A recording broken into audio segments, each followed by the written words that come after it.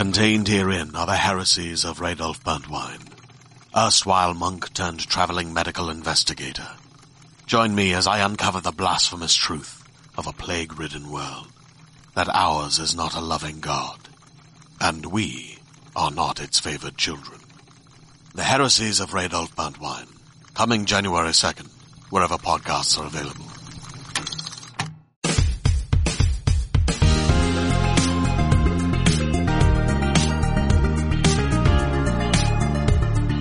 Ding ding, and welcome to round 579 of the UK IGN podcast. Couldn't even say the name of it right.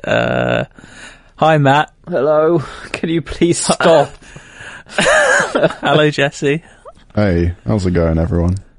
I'm well. I'm Simon. Before we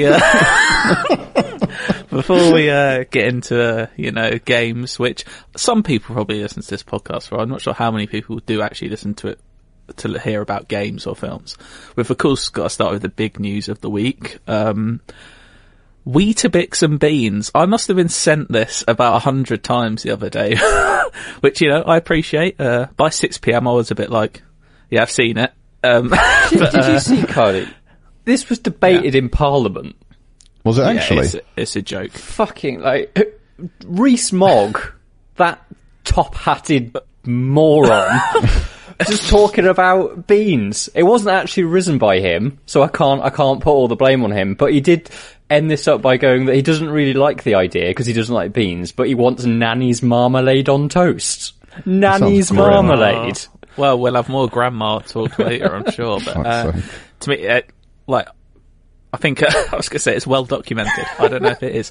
I don't like beans. Is that just like beans in general, like every variety? Yeah, I don't of bean? like baked beans. Oh no, I'm okay with like beans in a chili or like Mexican okay. It's food, just like baked Heinz beans. baked beans. I'm not a fan of baked beans.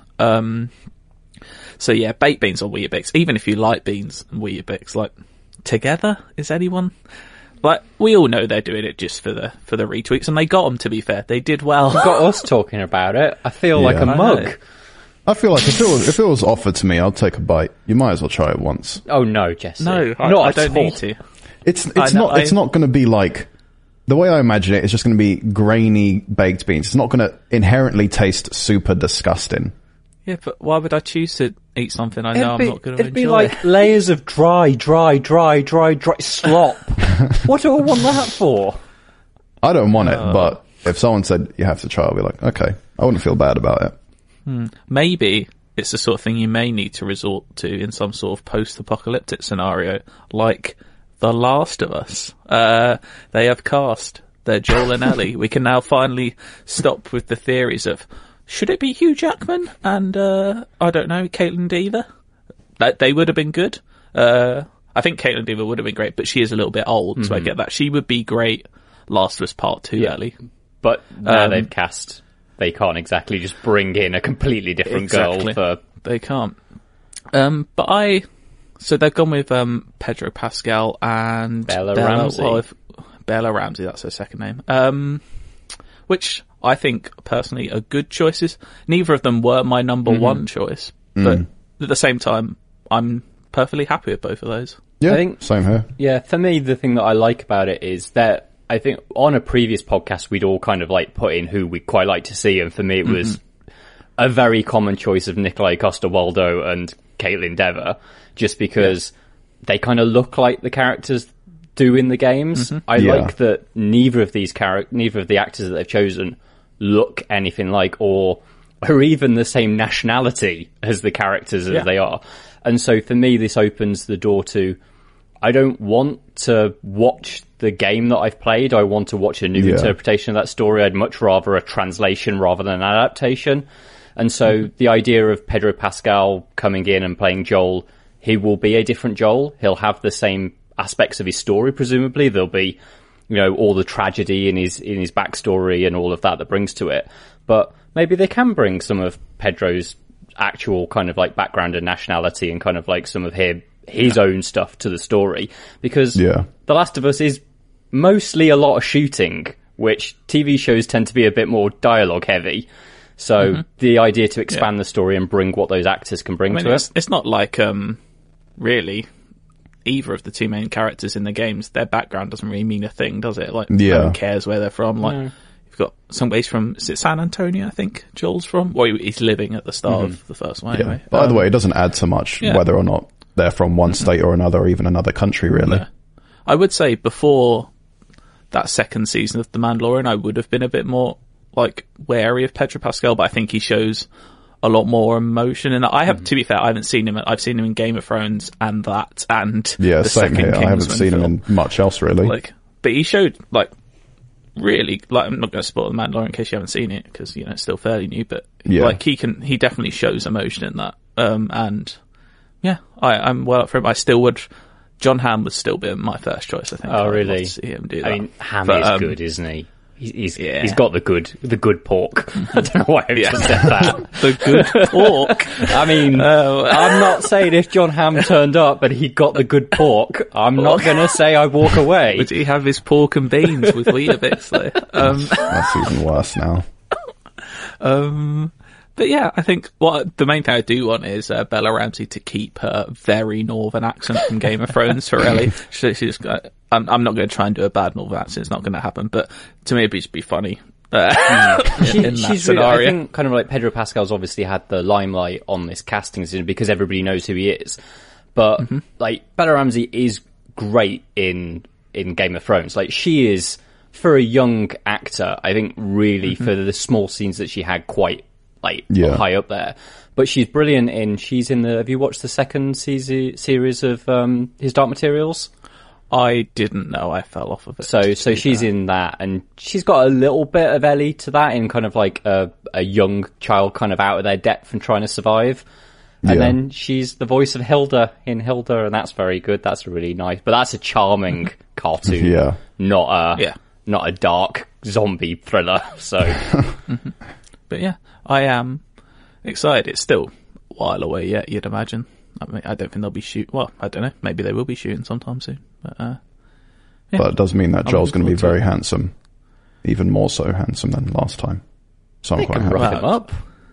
Yeah, I know, but like Pedro's a nice looking chap, you know. So I'm just happy that we're getting him on TV. So you prefer handsome Pedro over John Hamm's perfect walk, or whatever it was? 100%. More handsome Pedro for me, please. Okay. Let's actually talk about some games, because I'm sure some people will want us to do that. Yeah, why not? Please do write in if you do, because, you know, we're just happy to talk about beans for an hour if you want us to. The game that swept Steam, Valheim, Jesse. Over 1 million people have bought this in early access already, which is quite impressive for a game I first heard of a couple of weeks ago. And I'm not going to lie, I saw it and went, this doesn't look very good. But now everyone thinks it's amazing. I've played it for only like half an hour to an hour, but these sort of games, just survival games, they aren't my thing. And I know it's not really for me, I don't think. But why is this such a good survival game, Jesse? I mean, like you mentioned, it did kind of come out of nowhere, and I've never really been big into survival games. Like when Minecraft first came out in alpha and beta, like I jumped into that and recently finished The Forest with Dale, but those are entirely different experiences. But when it comes to those kind of core survival games like Ark Survival Evolved and Rust and stuff, I've just never been into them. But with Valheim, it's really weird because it's just suddenly come out of nowhere, and you have a game that already feels near enough complete despite it being in early access. And in case you don't know what it is, it's described as like a brutal exploration and survival game on its Steam page, and it's set within this Viking world. Set within this Viking world of Valheim, which is like the 10th like Norse world or something like that. Yeah. But it's generally just a really good survival game. The world itself, and I've only put 10 hours into it with someone else, IGN as well, because we're doing like a co-op playthrough, but the world is ginormous. It's probably the biggest map I've ever seen in a survival game, to be honest. And it's a harsh game to play, but it's also fairly forgiving as well, because in a lot of other survival games, you know, there's penalties when it comes to hunger and thirst, or like when you're crafting stuff. But with Valheim, it's fairly forgiving. Like the difficulty in the game lies within the enemies and the world itself, not really the game mechanics, because making sure to eat food or crafting things, and even leveling up is really easy. For example, we're building up a base and then we wanted to move it. You can just simply take it down, and all the resources you used simply pop back into your inventory, which is fairly refreshing given how a lot of survival games you have to knock something down and you essentially lose everything.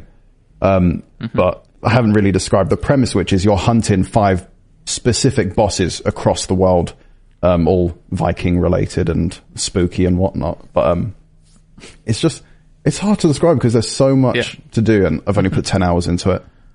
See, this is why I'm so bad at survival games, I think, because you just penalise for thirst, and I'm just such a thirsty boy, you know what I mean? That's dreadful. You know what I mean, Matt? Oh yeah, they've got bottles of Overwatch female characters just waiting for you to drink, Cardi. That's Okay, great. that sounds worse than it should be. But it was more just a self-deprecating joke. You don't actually have to lay into me. It's fine. That's what I'm here for, Cardi. Yeah. But yeah, like I said, I only played half an hour to an hour just to check it out, and quickly realised it's not for me. Basically, all I did in my half an hour was learn how to run, walk into some, 5 goblin creatures with, I don't know, gas bags on their back, get killed by them because I had no weapons, and then wake up again and go, this isn't for me. So, Jesse, I'm assuming it's like a classic survival game in that when you die, you're dead and you effectively have to start your journey again. Well, so when you die, it leaves a little tombstone exactly where you died. So if that was near your spawn, you can simply run back, get all your items back. And there's a leveling up system in the game as well. So literally everything you do, if you jump a few times, you level up your jumping. It's similar to Skyrim. Oblivion, kind of. Anything you do, you can jump for throughout your entire game, and that's the only thing you'll level up. But yeah, you can just pick up all your items again after you've died. And that's the weird thing. It doesn't feel the game mechanics themselves don't feel particularly punishing, but when it comes to the enemies and even just the world you're traversing itself, that's where it's tough. Even trees are deadly. You can chop down a tree and it'll land on you and kill you instantly. Because when you're playing Minecraft and stuff, everything just kind of floats, and it's just it's simple like that. But so it's got a physics kind of element to the sandbox. So when Ronnie and I were building a little mountain base, there were a bunch of goblins coming up the mountain, so we chopped down a few trees, it rolled down and killed them all and stuff, and that's why we're able to be safe. But there's just there's really cool individual moments, when we have to hunt down a new boss now that we haven't been able to encounter yet, except we have to travel the ocean to get to this new place. And the map it's mad how huge this map is, but we finally built our little craft and we're setting out into the ocean, and we come across this little island, and then we decide to jump on it, and there's I forgot the terms, but oh crap, it's when barnacles, that's it. Right. There's barnacles on this island and stuff, so we start picking at them, and then suddenly the island shifts a little bit, and we thought it was just a normal island, and then we keep picking at it again, and suddenly turtle or something? We didn't get a chance to really see what it was, but the whole thing raised up and then suddenly just dived back into the ocean, and then we just went back on our craft and continued exploring. But it's mad, because that's just set within one biome. That was a little adventure we had that took place over an hour or so, and there's so much more to discover. There's portals in the game, there's trade networks, there's other characters you can trade with as well and stuff. There's all these things we haven't discovered yet, and we've only gone through one little island. When you say there's places to trade at and stuff like that, are there actual kind of NPC towns that are closer to almost RPG-ish?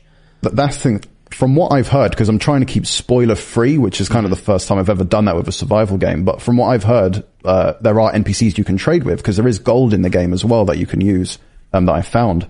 But there's, like I said, there's still so much to explore, and the combat itself is really good too. There's a bunch of different weapons you can parry, dodge. Quick movements is key when it comes to fighting against the bevy of enemies there's featured in this game. But I think mostly it's just the fact that it works really well. It looks really good too, surprisingly, considering it's in early access. And it's just easy to play with your mates. Unlike, other survival games where you have to rent a private server or use stuff like Hamachi and stuff, you can just set up a server from your PC and you can invite, up to 9 other players. It's just a really well-made, I didn't know you could have that many people. Because that would make it a lot more interesting. Playing that by myself was a very lonely experience, but I imagine playing with people does make it a lot more fun. Is the idea, Jesse, that you play with, because I've not played survival games for quite a while, and when I was playing them was the start of the survival boom on Steam. So my experience is stuff like DayZ and Rust, in which case the idea was that you were always on a permanent server, and with DayZ especially, it was a case of it would be me and my mate trying to survive, and then a bunch of dickheads that had managed to equip themselves with the best gear would just come and shoot us for sport. Yeah. This game Valheim isn't more... like... It's not like that. Right. Also, when you start the game, you obviously create your own character, and that character transfers from whatever world you join. So I can create a character, and if I'm hunting for a specific item or a biome that I might heard that my friend's server has, I can join his server with my complete character, grab whatever I need, and come back to my world. But there is like a toggle if you want to enable PvP, but I think the game really has a focus on PvE rather than, you know, dealing with trolls or dealing with the, like, combat from other players, because it really is meant to be a cooperative experience. You know, you're building specific bases, you're hunting for these bosses, and like I said, the world is truly humongous. I feel like if we all jumped on a server and, like, just played for a couple hours or whatever, I think it'd be probably the most enjoyable survival experience you guys might have had compared to other games you might have played before. It sounds like kind of like, I think No Man's Sky has had such a huge impact on the survival genre, because obviously that is much more about, well, certainly originally was about playing on your own because they didn't add the multiplayer till later, but that was about that idea of the not being, you're not sport for each other. It's kind of like about exploring and enriching your own sort of like experience. And then it sounds like there may be a little bit of a roguelike element to it. You know how kind of like in Dead Cells or in Hades, it's about like when you die, you still leveled up on that progress. You still had some investment into your character. And that, I think, being able to say, well, at least my character got better. I might have lost everything, but my character is better now. That feels a bit more appealing. Yeah, it's just, it's not as punishing as you would think it'd be. Even if, like, when I was playing yesterday, for example, the person I was playing co-op with, he died once, and then when we tried to get back to get his gear, he died again. And it's not like he lost his gear the first time around. Those 2 tombstones were still there. Right. So it's not as punishing as, like, when you die, you immediately lose stuff if you die again. And it's just other things as well, like not having to really deal with hunger. You can instantly repair all of your items as soon as, once you get to a workbench. If you want to build something, the game tells you straight away. So there's none of the guesswork, like when you're playing Minecraft trying to figure out specific blueprints and stuff.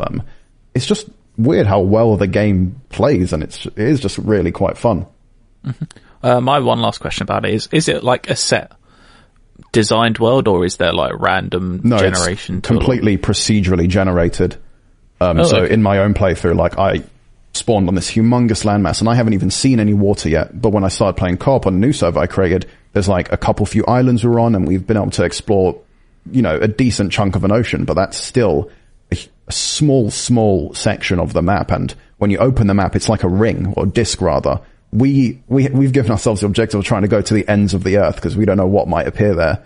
But that's the thing. It's one of those kind of self-objectives where you can absolutely expect something to happen. Because just like the story I told before, where we found this creature within the water and it's disappeared, I can imagine there's tons more crazy and like mythical beasts all around the world. Have you managed to actually beat any of those 5 bosses? We've beaten the first boss, which ends up being this like humongous elk kind of thing where like this kind of rock track plays when you're fighting it. So it is really kind of bizarre, but it's genuinely really cool, and the combat is good as well. Was it like was it difficult, or was it? No, it was difficult. Like there's certainly enemies which you wouldn't want to face, you know, as soon as you spawn in. It's not like the game kind of like auto balances stuff. We had to like, you know, gear ourselves up a decent amount before we could take on the boss. But we ended up doing it. Maybe I'll give it another shot with people. Maybe. It's a big maybe. That tends to suggest I probably won't. But, you know, I might do. Who knows? But yeah, it's on early access, just on PC at the moment. Valheim, if you want to check that out. Something you can play, I believe, is out today, is Little Nightmares 2. I think we've all played this, but to varying amounts. Has anyone actually finished it? Yeah, I finished it. I finished it early this morning. Right. I've played about an hour and a half to 2 hours, maybe. I'm in like I think I'm near the end of the second area, I'd guess. I don't know.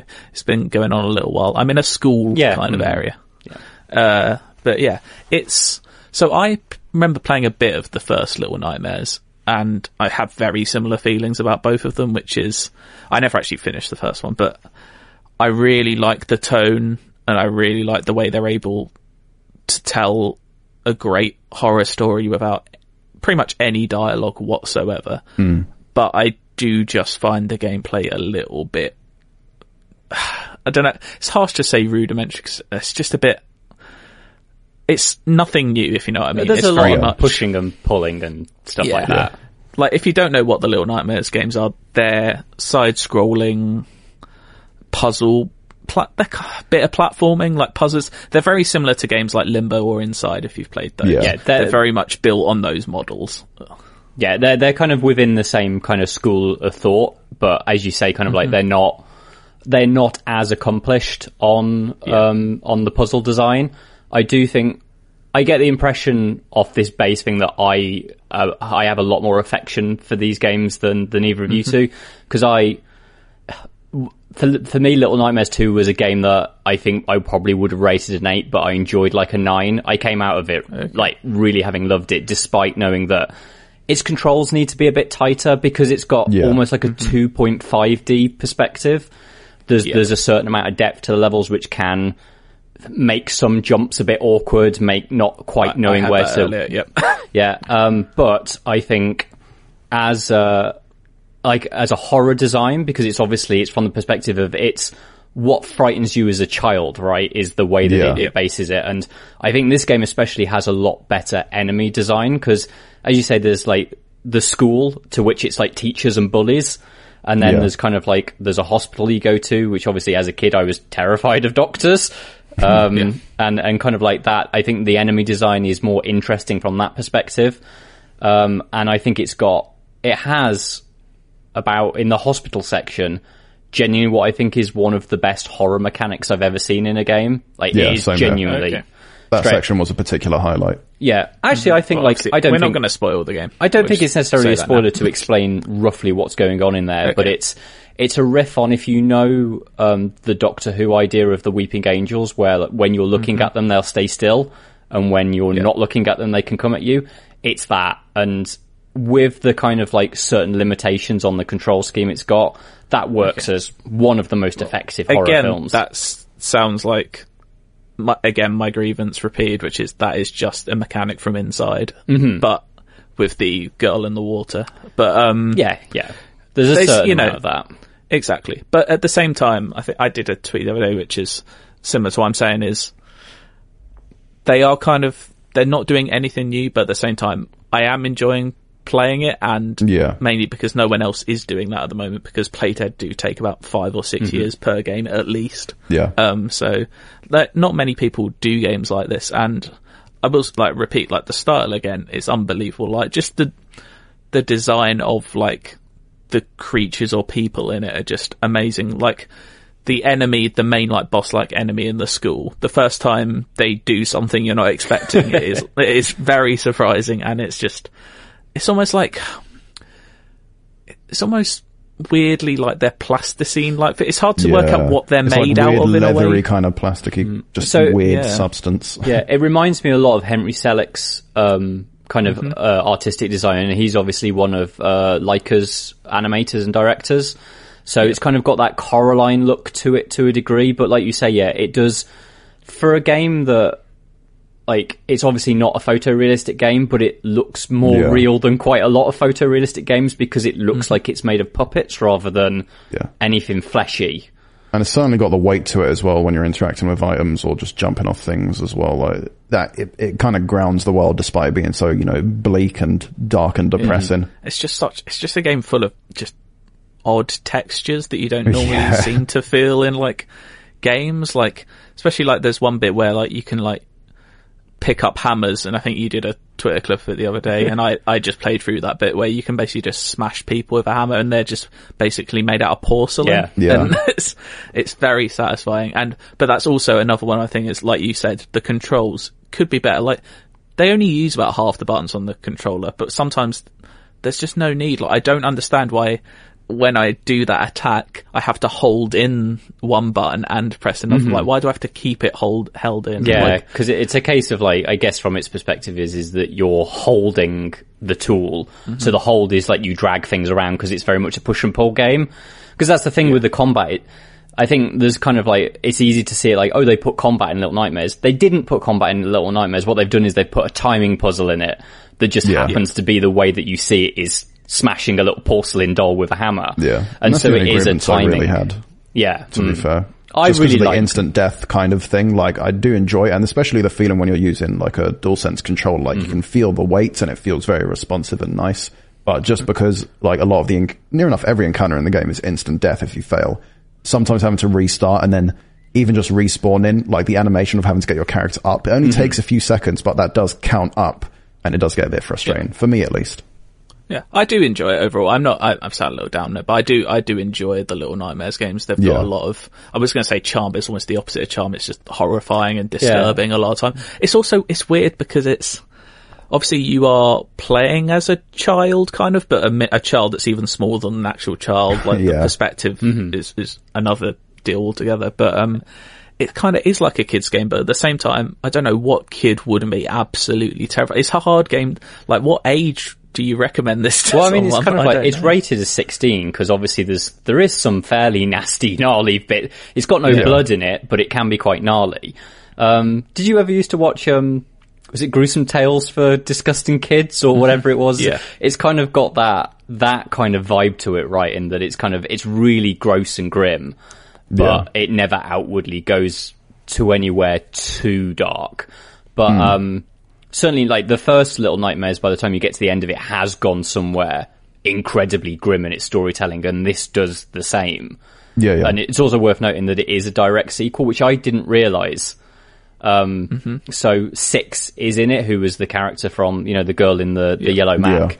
And she's in this, and she's kind of like a friend of Mono, who is the little boy with a paper bag on his head in this. And kind of like as you say, Cuddy, it's a story that's told without any verbal kind of conversation at all. Yeah. But I do think it does a very good job at demonstrating their relationship over the game and kind of like how their dynamic shifts a lot as it goes around and kind of like sometimes you're split up, sometimes you're together, and you can tell the kind of emotional connection they've got despite the fact you can't see any of their faces, right? Like one's got a paper bag on and the other has like a hood all over her face. Yeah. I think they do that very well. I would say that because I never finished the first one, so I'm playing this one kind of not knowing it was a direct sequel, but I don't feel like at the same time I'm missing out. Like, I think you could just play this one. I'm sure there's stuff that would mean more to you. I don't know if you can say, towards that. Towards the end of it, kind of like the last chapter of the game, kind of like when you're in its kind of... And that's actually when it has some really nice puzzles that I think it would have been nice to have brought something as inventive as that to the start of the game, so it doesn't feel as much like the first one. But yeah, I think the way it concludes will mean something to you if you played the first one to completion, whereas it won't. Yeah. I was thinking about stopping and going back to the first one and playing it before carrying on this one, but I'll see. This one is I'd better, recommend both of them. So just do that. I'd recommend these games. Like, if you do like games like Inside and Limbo, then I would recommend them. Just don't expect something to quite that standard. Whereas, like, those games are a 9 and a 10 to me, probably. Like, Little Nightmares and Little Nightmares 2 are probably a 7 and an 8. Like, they're both still good games. Yeah. But, And there has been a lack of horror games recently, anyhow. You've got the Medium and this, really, to play in terms of new releases. Yeah. And I feel like, some people, like, I definitely forgot how dark these games were when I started playing the second one. Like, they are proper horror games. Like, they're not, feel like, because it's a 2D puzzler, people like, how scary can it be? And it's not that it's scary necessarily, but when you're getting chased, it's definitely unsettling at times. Yeah. I think the way it deals with horror is actually very different to how a lot of horror games work, because normally all the stuff you're supposed to be scared of is very much in the dark, whereas actually it's you that's in the dark in this. You're hidden, and because it's a third-person perspective, you can actually see these horrendous, disgusting creatures on screen, and so it does create a different dynamic. But as you say, like, it might not have your heart racing in quite the same way that something like Alien Isolation or Amnesia does, but it certainly it twists those buttons. And as I say, the stuff with in the hospital where you've got to keep your eyes on enemies, that really did it for me. Can't wait for that. But do you know what else I can't wait for? Another entry into the Endless Search. Inside, it's a UK IGN crew. Yeah, on the ones and twos. We got the games gonna play for you. Inside, I got a question for you. Hold tight the DJ, we coming through. Yeah, on the ones and twos. We got the games gonna play for you. Inside, I got a question for you. Is it in the search? This week, we have got an email from John from Hong Kong. Hello, John. Who sent in. Hello. There we go. Sent in a suggestion for us to play on the Endless Search, which has an email attached, which I'll read now. He says, "You're right, lads. How's it going?" I'm guessing he's maybe from Newcastle or the surrounding area, because that sounds very Geordie to me. And apologies for that accent. I can't go a whole episode without doing a bad accent. Get friend of the podcast Lucy James in. She can just record that, and then we can just drop that in.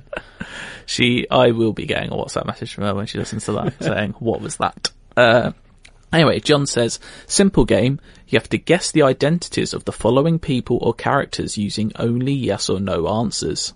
So it's kind of a riff on 20 questions, which we did a few weeks back. But it's slightly different, and here's where it's different. Player 1 will ask one question, and if the answer is yes, he or she will get to ask another question and another until the answer is no. It will then be players 2 turn to ask a question, and they keep going back and forth until you get a no answer, basically. Very simple. John did send in some suggestions for characters we could do this with. I've used one of them, but then done a few of our own, I think more tailored to Jesse and Matt here. And they're just characters. It's not like a game. It's a character from a game. They're all fictional characters. Some are in games, some are in films. Some may have crossover, so be careful with how you word your questions. But basically, yeah, you have yes or no questions, and you can only guess who the person is when it's your turn. I've got 5 here. We'll see how it goes. We'll see how long each one takes. You may only do 3. We'll see. But do you know what? I'm going to go ip dip do in my head. Jesse, you're going first. So the first character. Just kick off any question you want to know, yes or no. Does this character know how to handle firearms? Oh, gee, I thought you'd ask something a bit... The most Jesse question you could possibly have asked. It nails down some things. Yes. Does the character drive... there's some characters I might not know if they... That's fine. Have this. I'm going to assume you know the answers. Does the character commandeer any sort of vehicle throughout their journey? You have to answer one that's kind of a bit... I would say personally, no. Okay. Matt? No. Is this character primarily known from being in a film? No. Jesse. I don't know why I'm counting these. I need to count these on my Was this character... All we know so far is they can handle firearms. And they're not a film character. No, not a film character. There we go. Was this character created by a Japanese development team? No. It's my turn again, right? Some very broad questions you could be narrowing down things here. Cardi? Yes. Is this character from a game that is primarily single player? Yes. Is this character female? No, it's I Matt get goes. to go. Shit. It's yes. Come on. Learn the game. Read the rules and understand them. There you go. To use your line. Is this character from a Sony first-party exclusive game? Yes. Is this character from a Naughty Dog game? No. Ooh. Jesse, over to you. Is this character from a From Software game? No.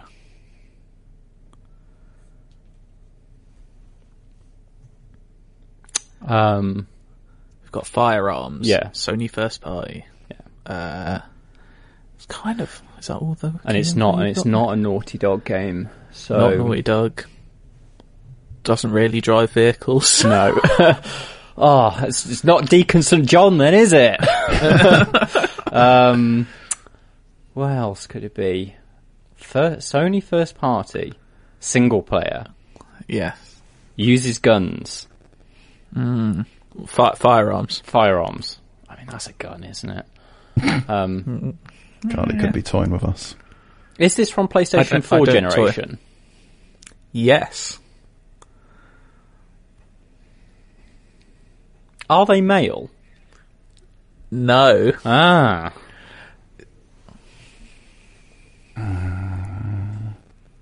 Well, that's narrowed it down a bit, hasn't it? Jesse? Is this character from Horizon Zero Dawn? Yes. Can you remember their name? No, because I haven't played the fucking game. You've let yourself down. Yeah. You have to. If you don't know it, then it's going to be very hard. You might have to ask. Just pass it across. What do they begin with, or something, to try and get a yes out of me. Give it to me, Jesse. Wait, no. I remember. Is this character Aloy? Is it? How do you? I'll let you off. It's Aloy. Okay, Aloy. There we go. I'll let you off on that. Aloy. I know Matt, you're quite distraught about that. Yeah, I mean, sorry, Matt. My girl doesn't use firearms. It's a bow and arrow, mate. But she has like bombs and like a bow gun sort of thing, doesn't she? Okay. That's a firearm, I would say. Like the bow, like there's like a rail gun she has, isn't there? Is there a railgun in her? Is it a railgun or like a machine gun variant? Spoilers. There is. No, I'm joking. She definitely has like a... She's got the slingshot. Like a rapid fire. And I get what you mean. There's like the crossbowy thing, isn't there? Yeah, I would say she uses firearms. And the one about vehicles, I was like, well, she does ride a mechanical dinosaur, but that's not really... or a bull even. Yeah. Anyway, we'll do all 5 of these. Why not? We've got time. That's 1-0 to Jesse. I'm so sorry, Matt, but you do get to go first on this one, and it's character number 2. Okay. Is this character primarily from a video game? Yes. Yes. Is this character male? Yes. Yes. There we go. Is this character in a single player game? Yes. What a start! What a start! Yeah. Is this character a PlayStation exclusive character? No. Is this character Agent 47? Yes. What the fuck? How have you done that? I just knew. It had to be. It had to be what him. Do you mean it had to be? What do you mean it had to be? He's the only man video in game character. He's the most male dude out of like all cross-gen platform guys. He's the most more vanilla male looking than guy. Fucking Chris Redfield. What are you on about? Nah. Oh, I got it. I mean, good guess, but still bizarre that you've guessed that. But there you go. Sorry again, Matt. 2-0 to Jesse, but there's plenty of time. I'm the one that's actually doing quite well in this game. You're doing the hard work. Let's not take the piss now. Okay, number 3. Jesse, you get to go first. Do you control this character in the first person perspective? No. You've assumed a lot there. Cardi, is this character primarily known for a film appearance? Yes. There we go. Is this character from a film post 2010? No. No. None of these are going to be obscure people, by the way. I'm not being, it's not extra 4 and something. I'm stuck. Just a film before 2010. That these, we've got I ain't got a clue now. Does this character make use of a sword?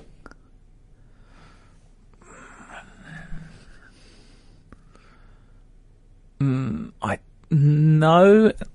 No, and if they do, it's not memorable, at any point. Okay. Yeah. I'm happy with that answer. Okay. Is this character a man? Yes. Yeah, okay.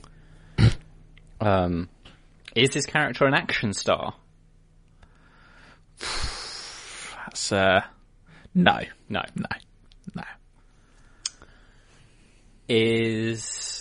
Well, it's Jesse's go now. It's a no. Oh, of course. I'm so sorry. This is going to be dumb.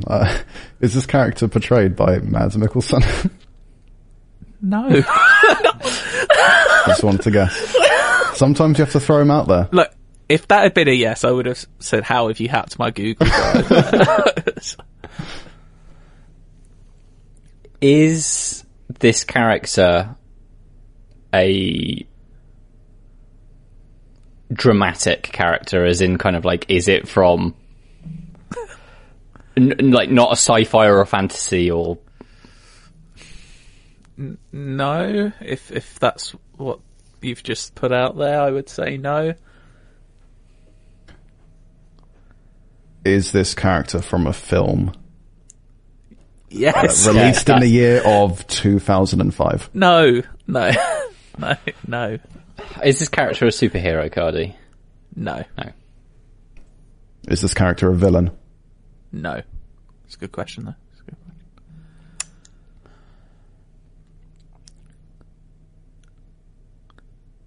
Narrow down times or... Yeah, I think...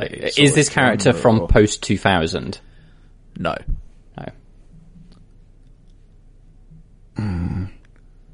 Does this character have a sidekick? That's... Do you know what, it's a sidekick. I would say they have like a companion that's well known, so I'll go like yes. I wouldn't say they're a sidekick, if you know what I mean, but they go on adventures with another person. Let's put it that way. Does this character have a love interest? Yes.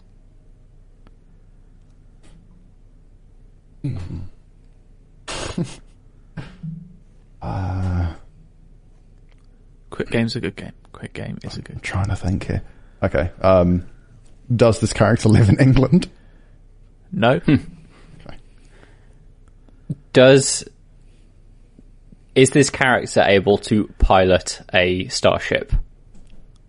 No. Not that I know of. I mean, I don't know all their skills. I mean, they haven't. Who I thought it might have been is definitely a starship pilot. So, is this character from a comedy film? It's definitely a funny film. I don't know if you'd label it a comedy, but it definitely has a lot of humour in it, I would say. Is this character violent? They have committed violence. I wouldn't say they're a violent person, but there is some action. Is this character from a Disney film? No. Okay.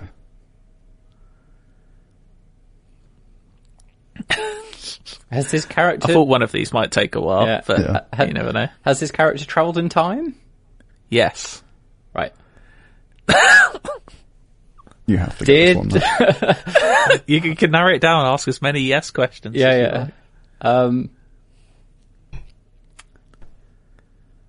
Did this character travel in time using a car? Yes. Is this character younger than their sidekick? Yes. Is this character Marty McFly? It is Marty McFly. Imagine how mad it would be if it wasn't. I wouldn't call Doc Brown a sidekick, if you know what I mean. Yeah, he's yeah. kind of, he's a friend. He's a weird older friend. Yeah.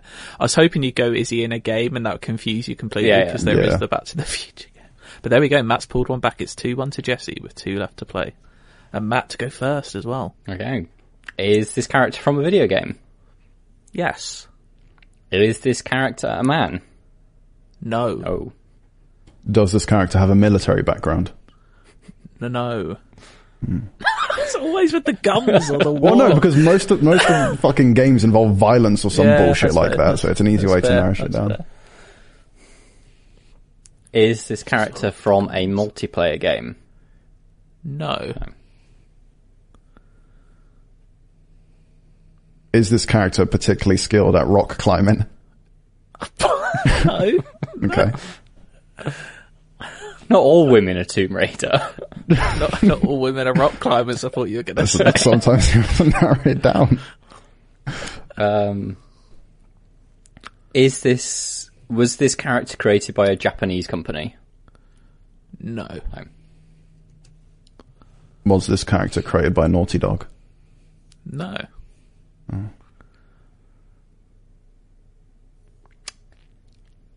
Is this character from an RPG? No. Is this character a teenager? Yes. Is the character from an EA game? No. Is this character playable? Yes.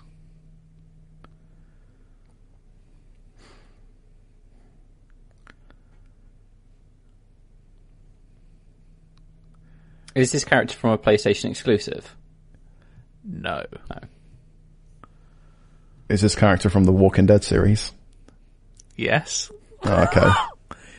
Is this character Clementine? Is that her name? It is Clementine There we go. in The Walking Dead. You got that one a bit quicker than I thought you would, compared to, I suppose Might Fly is, it could have been a lot of people, but yeah. Yeah, anything with 3-1 films, to my knowledge Jesse. is going to lack a little bit. Jesse's 1-1, but there's still one to go, one more to do, which we'll do. We'll do quickly. I can already Jesse, see this will be you a go mess. I can sense it. Go on. It's you first, Jesse. 3-1 up. But can he get 4-1? So everyone wants to know. Play along at home. Does this character wield a sword? I don't remember them doing it, but yeah. Also wouldn't be surprised. So is that yes? I would say no. No, Okay. I would say no. I would say I'm 95% sure they don't. Okay. Is this character from a film? Yes. No. Is this character from a sci-fi film? Yes. Is this character from a sci-fi film post-2010? No.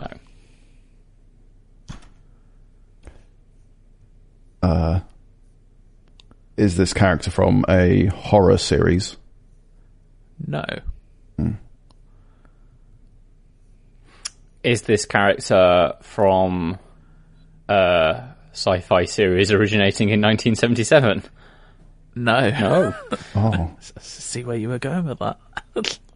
Oh, now I'm fucked. I don't think you are. Is this character a leader? Yes. Yeah. Does this character die? I mean, that's spoilers, isn't it? It's an old-ass film, presumably. It's only before it's somewhere between 2010 and the start of the universe, so it's not necessarily old.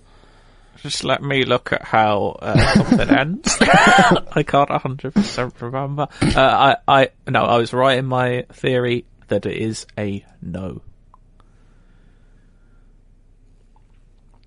I don't think I've not established. Is this character male? Yes. Yeah. Oh.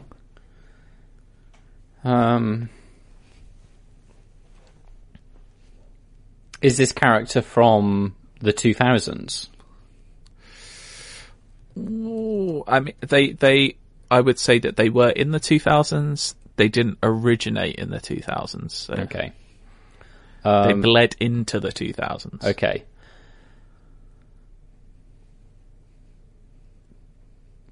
This is a very specific one, but for the lol.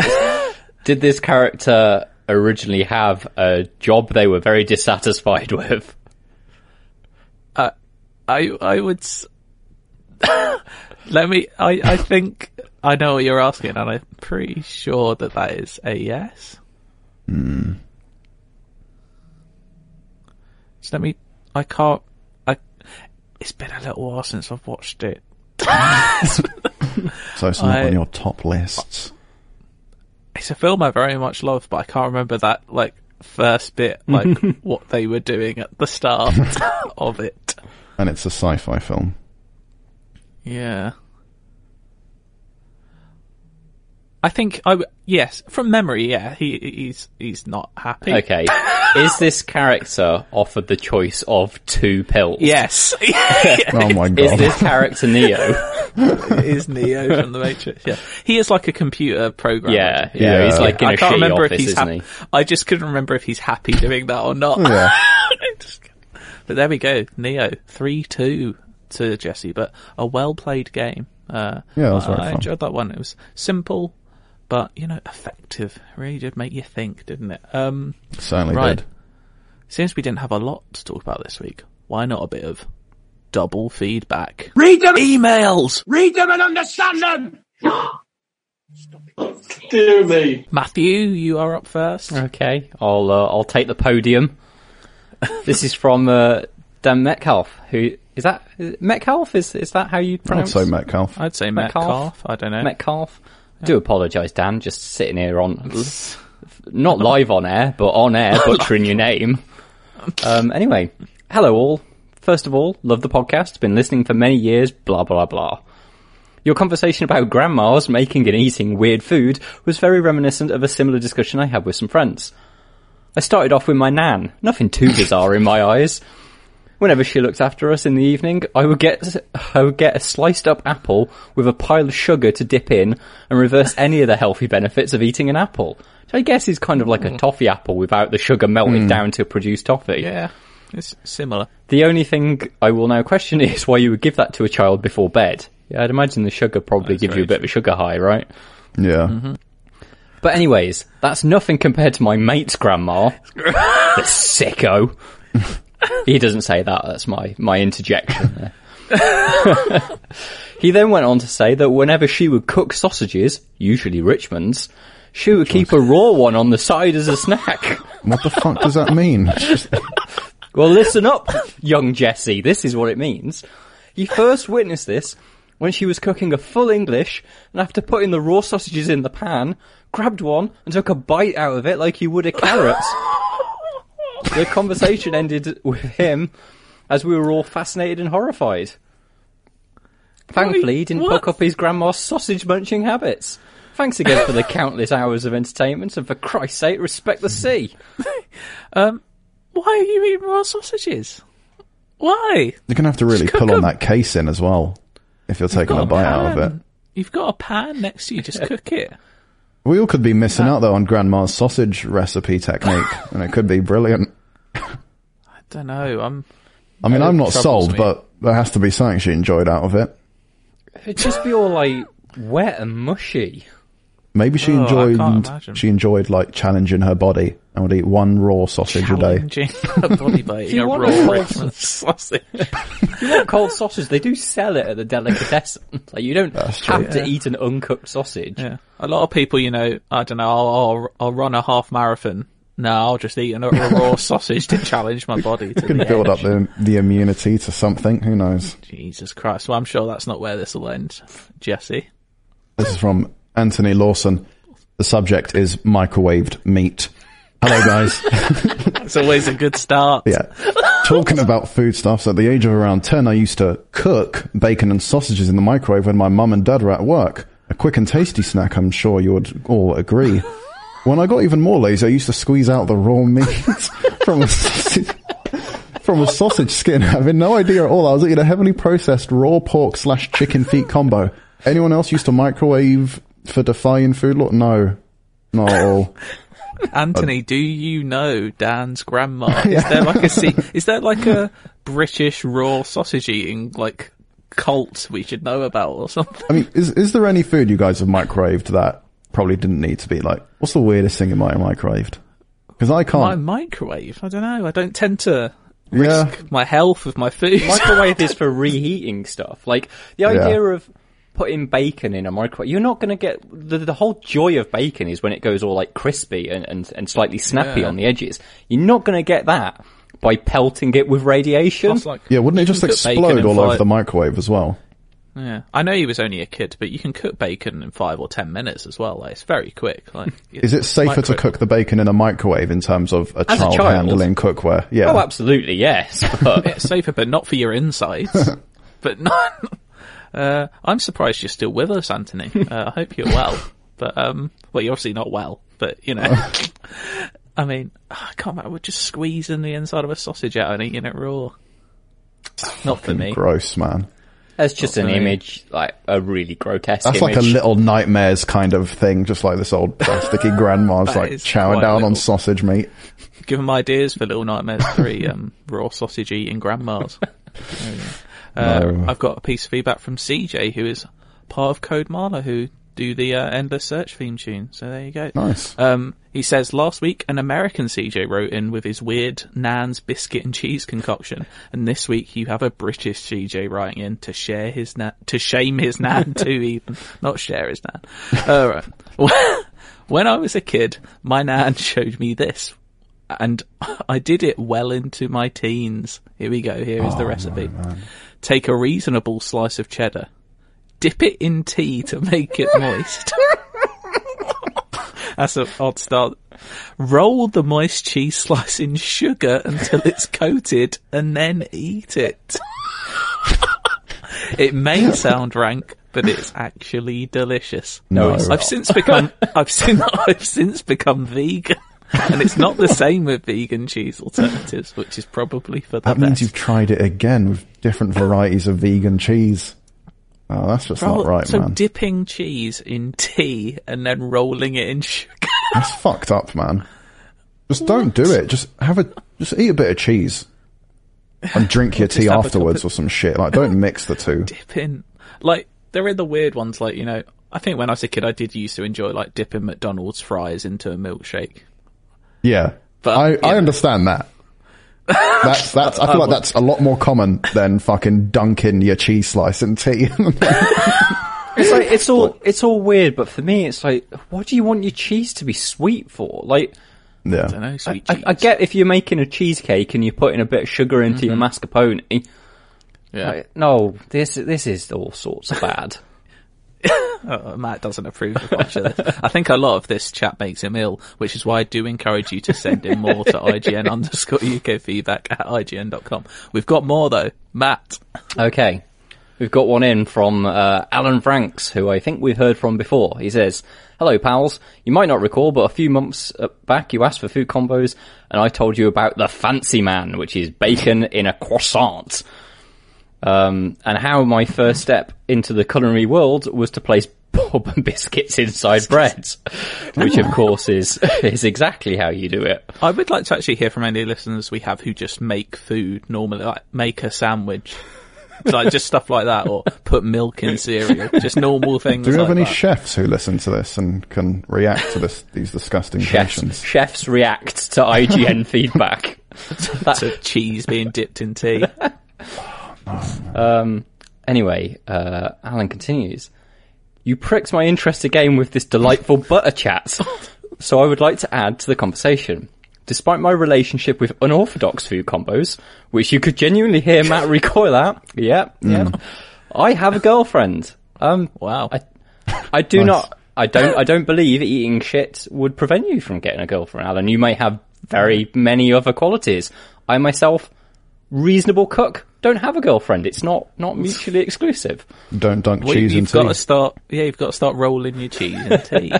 Roll it. Is that just what a Tinder profile's got to be? Just like a vine of someone rolling cheese in sugar. I might make one, and the profile picture is just some cheese being dunked into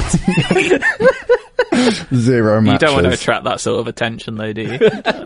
It's certainly eye-grabbing. Right, back to Alan and his girlfriend.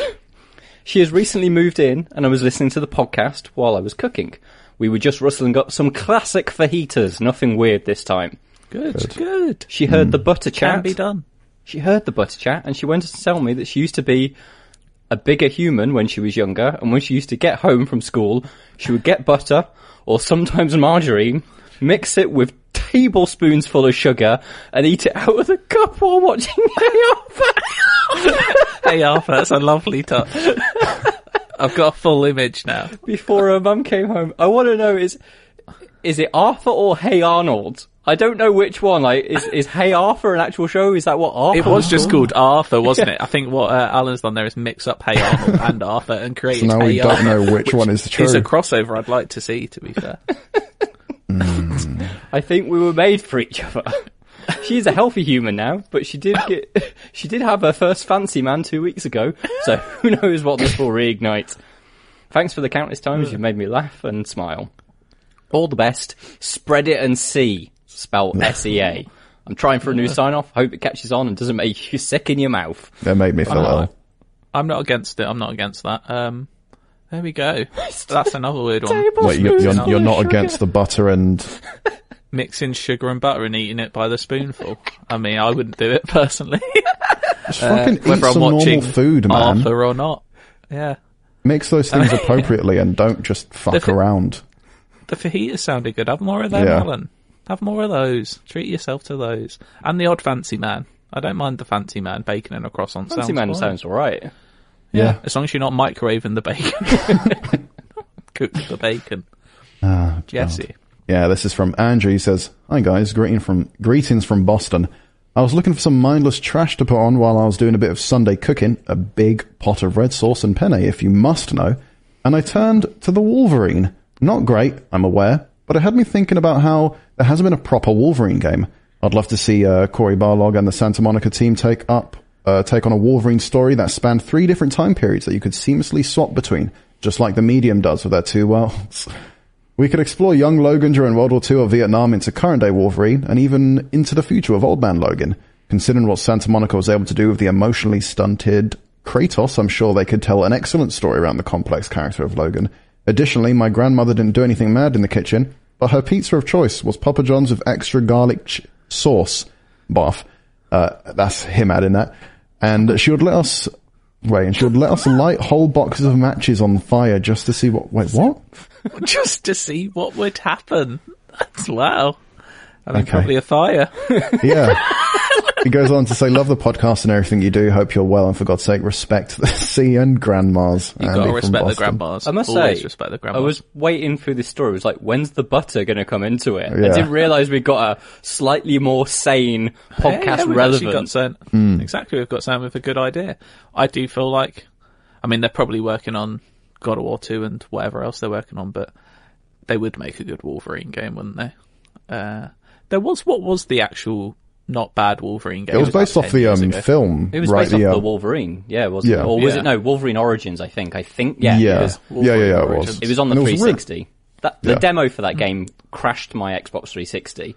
I had an Xbox 360 that never red ringed, and I had it for like 3 years, and it red ringed when trying to play that demo. Wolverine doesn't take any shit. But yeah, I can imagine that God of War combat, but with just big metal blades coming out of your fingers, or knuckles even. But yeah, that sounds good to me. I'll let them know. Do it. Yeah, that's good. Why not? Yeah, just do it. Just make it. Should we clip this out and just send it to Cory Barlow, see what he thinks? Sounds easy enough to do. Done. Easy. Hello, Simon from the future here, with a little brief aside. I am nothing but a man of his word, and I did actually contact Cory Barlog with this idea. So, Andy, you've got your reply. This is genuinely a reply from Cory. I've not made this up. So let's see what he thinks of your Wolverine game. He writes back, "Hey Andy from Boston, that sounds like a cool idea. You know, I've always wanted to tell a Wolverine story, only something a little different. I imagine a world where Logan takes a different path from the one we already know from the comics. One where he is mentored by a Kingpin-style character, so instead of taking the path we know as the bitter wandering hero, he is entrenched in the cutthroat, legalised criminal world of international business and finance. Over a decade of scheming and violence, he turns Logan Industries into the world's most valuable and powerful multinational corporation, clawing his way into positions of influence in governments and industry across the globe.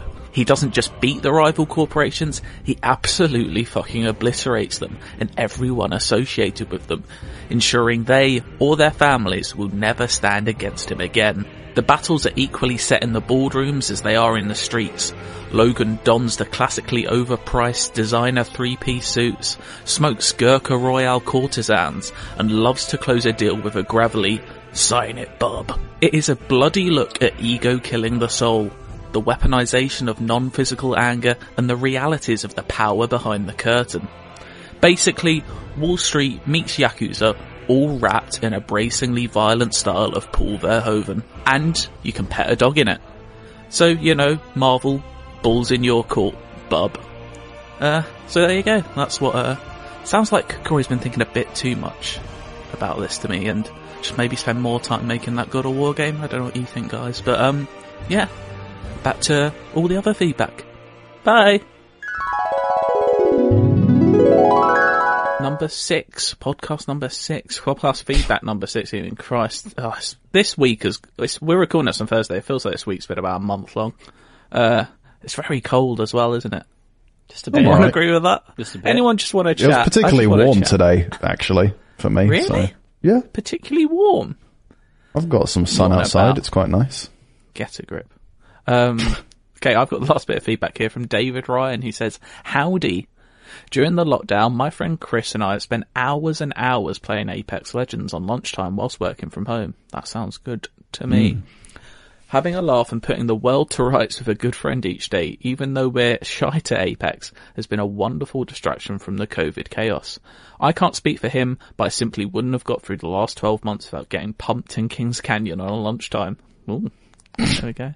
Well, My question is this. Which game has gotten you through lockdown that you'll look back on with fond memories when this whole shit show is over? Thanks, Dave from Ellesmere Port in England.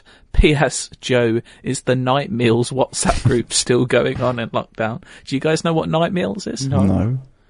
It Oh, sounds right. cool, I think though. it's, to be fair, I think it's only me, Joe, Krupa. Who else is in Night Meals? It's an exclusive club, it I'm seems. sorry. It is. Let me just find the, God, where's the Is this last- shit there that it you is. guys eat at like 2 a.m. or some bullshit like that? It's, of night, course. it's Night Meals.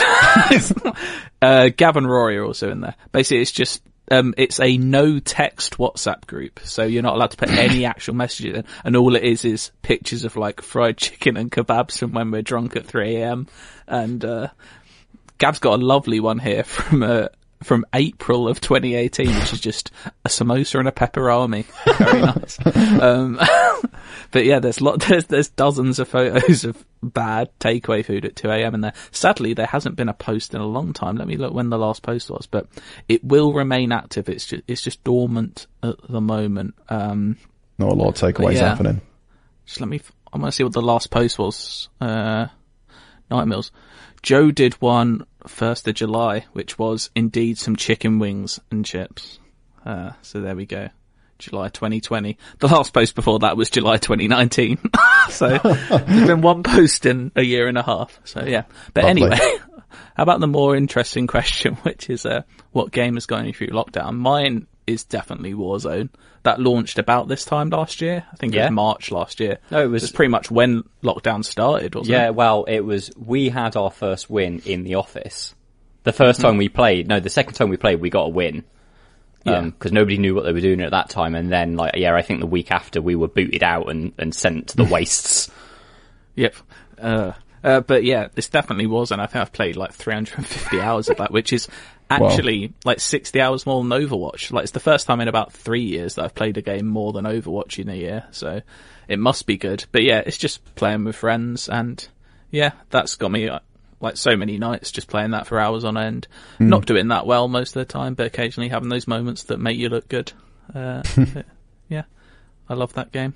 I've been floating around the idea with a couple of friends. I've been playing with Krupa a lot, and recently with Stefan from the BBC, and we're floating around this idea that I should really make a feature with its top 10 Verdansk roofs, which is like the best roofs in Verdansk to camp on and snipe from, which will make a lot of people angry because no one likes a camper, but sniping in that game's very fun. So Are you one of those bastards that, there's that building where there's 3 sets of ladders inside, and there's kind of like, you could climb the ladders and you get to like a tiny little balcony that's in the roof of, can't remember what the building's called, but there's another building opposite where you can see all 3 of the hatches where you can come up through the, up through the ladders. And that is a sniper's paradise because no one else can see you aside from if you're on that building.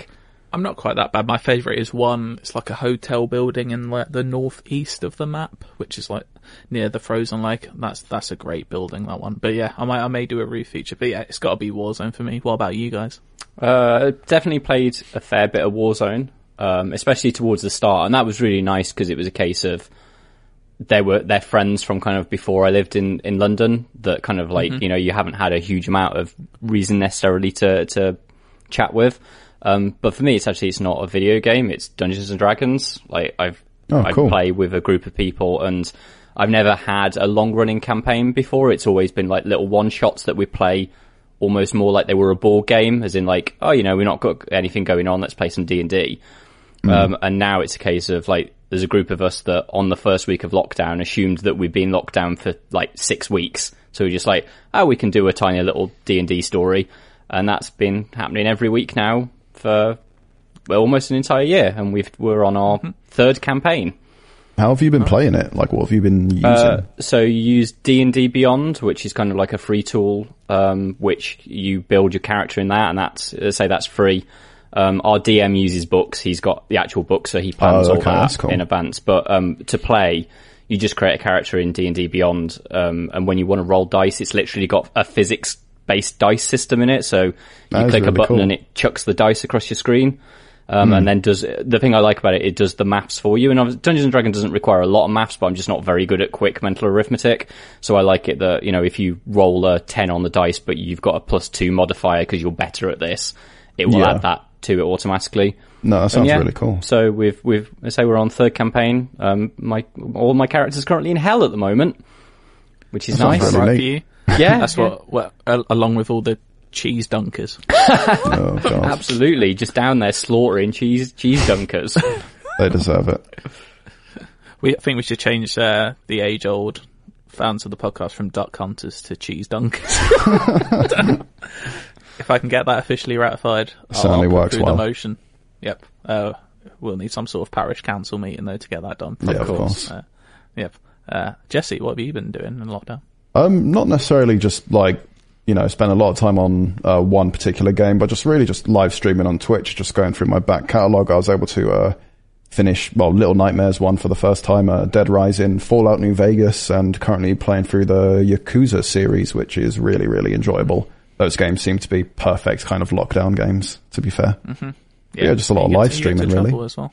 Nice. Just always on. Switch your little head off. He's a live boy. He's always got to be live. He's live. Always got to be plugging. Well, if you've, of course, got anything you want to tell us at IGN_UK feedback at IGN.com. Oh, a little bit of breaking news that's just caught my eye. Ratchet & Clank release date, the 11th of June. So not far away now to play the new Ratchet & Clank. I must say I've quite enjoyed, oddly, there not being a huge amount of games out at the start of the year, because it just meant stuff that I never got around to playing or wanted to replay. Actually, quite a nice little chunk of time to get all that done before anything good comes out. Yeah, I just started replaying God of War because they released the PS5 patch. Strong choice. choice. To finish that. I was in. Yeah, it's a good game. That they should make a Wolverine game. Don't know if anyone's had that idea. But I'm taking that now. Anyway, this has been a pleasure. I haven't got any idea of what music to play. Is there like a Heinz Beans theme? There's so many Heinz Beans themes over the years. Yeah, Beans means Heinz. But I don't really. I feel like they don't deserve that from us, from what they've pulled this week. To be fair, I mean, technically it was Weetabix. They were the I was going to ask, who's to blame, Weetabix or Heinz Beans? Weetabix more, I think. But Heinz were complicit in this whole scenario. So we've played The Last of Us music so many times, I don't want to play that. Do you know what? It'll be an absolute surprise what I pick. How about that? I can't wait to listen. How about some actual music? What about a pop song? Let's get some pop. Yeah? I don't know. See you later. Just work it out. It's your job. Cheese dunk. Bye. Bye. See ya. Yes, no, maybe. I don't know. Can you repeat the question? You're not the boss of me now. You're not the boss of me now. You're not the boss of me now. And you're not so big. You're not the boss of me now. You're not the boss of me now. You're not the boss of me now. And you're not so big. Life is unfair. Hey there, this is Justin Bartha. I made a funny new podcast, King of the Egg Cream. It has the greatest cast in the history of podcasts with actors like Louis Black. I'm torn by my feelings for two women. Bobby Cannavale. You can eat it, or if someone hits you, you can put it on your cut. Melanie Linsky, I wonder what these marvelous things are that look just like boiled chicken feet. Jason Ritter, I can break things and pick locks and kill people. Michael Stuhlbarg, The whole point is to inspire people that they should make themselves better. Ari Grainer, No, don't whet its appetite. What are you, an idiot? me, Justin Bartha, That's not just any egg cream, that's a Lemke's special. and all narrated by the hilarious Richard Kind. This is the story of Harry Dalowitz and how he rose from nothing to become New York's King of the Egg Cream. So if you like funny true stories, come listen to King of the Egg Cream, available wherever you get your podcasts.